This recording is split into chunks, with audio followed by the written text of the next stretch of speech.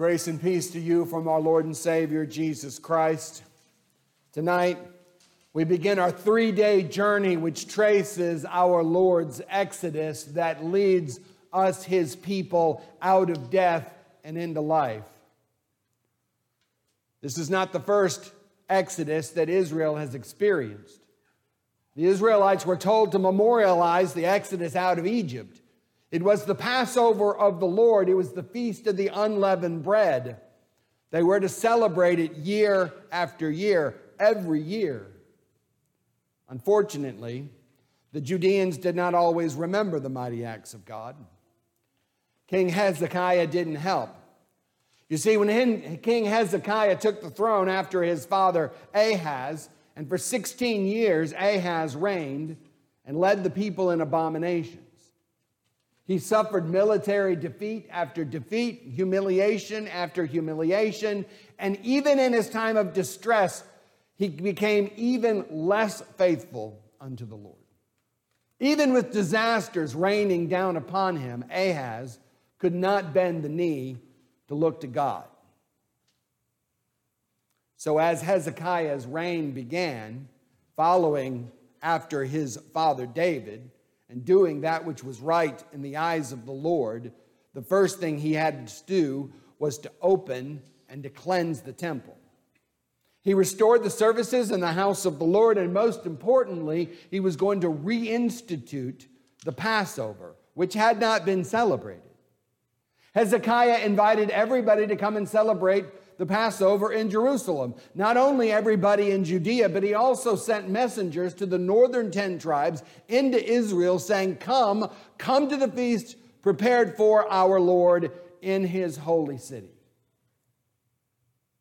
But the celebration had to be delayed.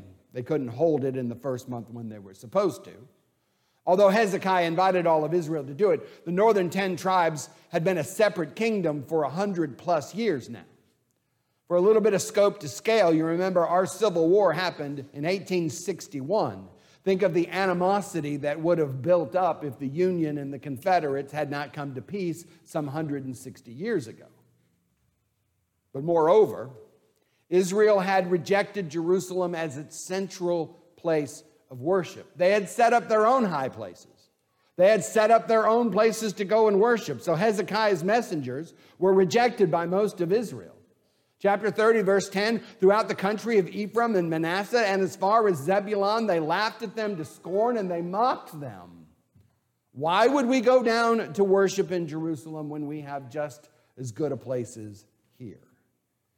Now, there was some men from the north who did come down and take the opportunity, the invitation that they were given, but this was still not the reunion that Hezekiah had desired. What was worse is they still had to delay more than a month to be delayed because Hezekiah and the princes took counsel and found out that they were not going to have enough priests in order to get all of the work done. There just simply hadn't been enough workers trained to do the work.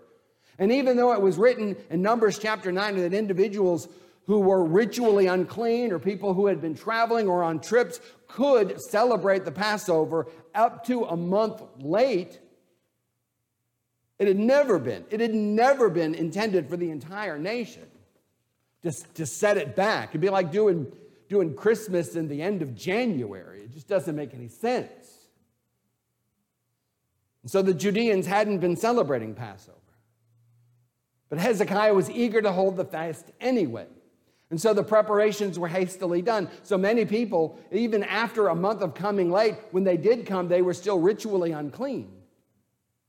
And yet God evidently passed over this infraction. The hand of the Lord was also on Judah to give unto them one heart, to do as the king and the princes had commanded by the word of the Lord.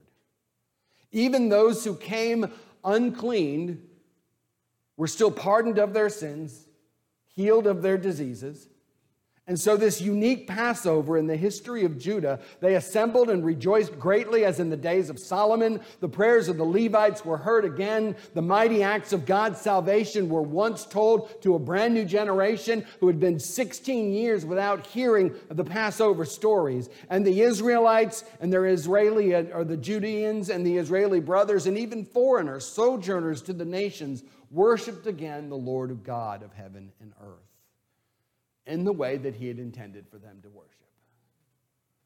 King Hezekiah certainly led the nation to a great revival of faith, but despite his best efforts to follow his father David, his son Manasseh soon took the throne, and Manasseh was worse than almost all of the other kings. It led Judah to more degradation and destruction.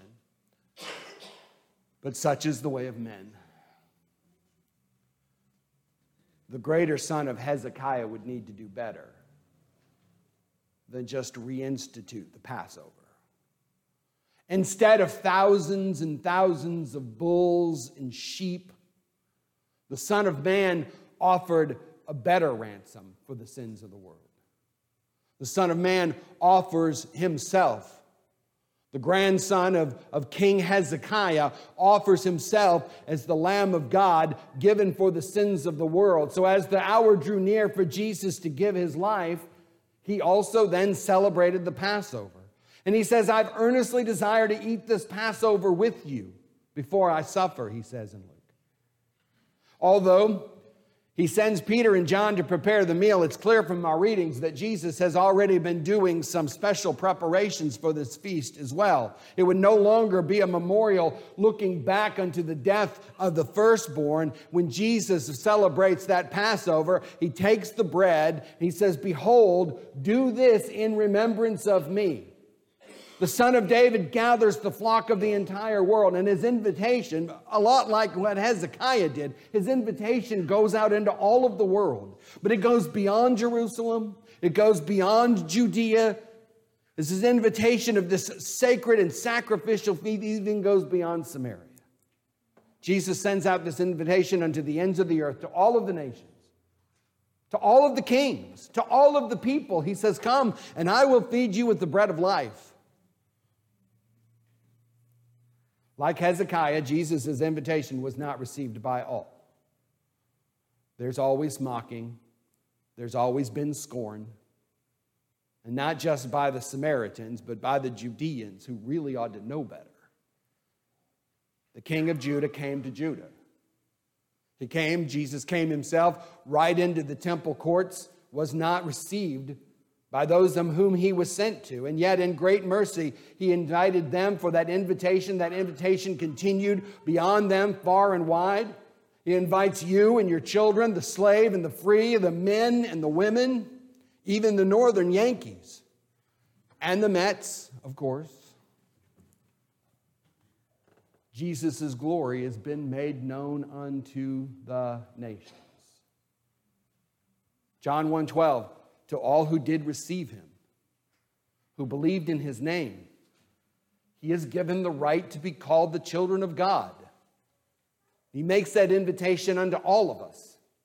And so a multitude from every nation and every tribe gathered all over the world in this night, in one heart and one family, celebrating in with and under the Spirit of God, worship God the Father who is Lord over us all. The Son of God has invited us into worship, and not to worship in an earthly Jerusalem, but to worship in here in spirit and in truth. The earthly Jerusalem is a physical, historical place, but true worship happens wherever two or three are gathered in my name, says Christ. This Passover celebrates wherever Jesus' flesh is eaten, where his blood is drunk for the forgiveness of your sins. And while our prayers mingle with the prayers of the saints around the world as we begin this holy weekend, it is the Lord who descends.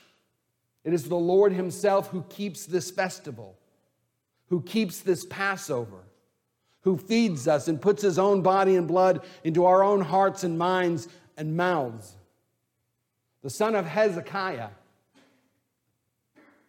has indeed prepared a feast for us. And he has called us to come. And as Jesus may seem as if he's in no real hurry to return again, the Lord definitely is eager to have this supper with you tonight. He is eager for you to come into his presence. And so we hasten unto the Passover. For the salvation of God is at hand. He has called us to come into his table, and we have come, for all has been prepared. Come. Come soon.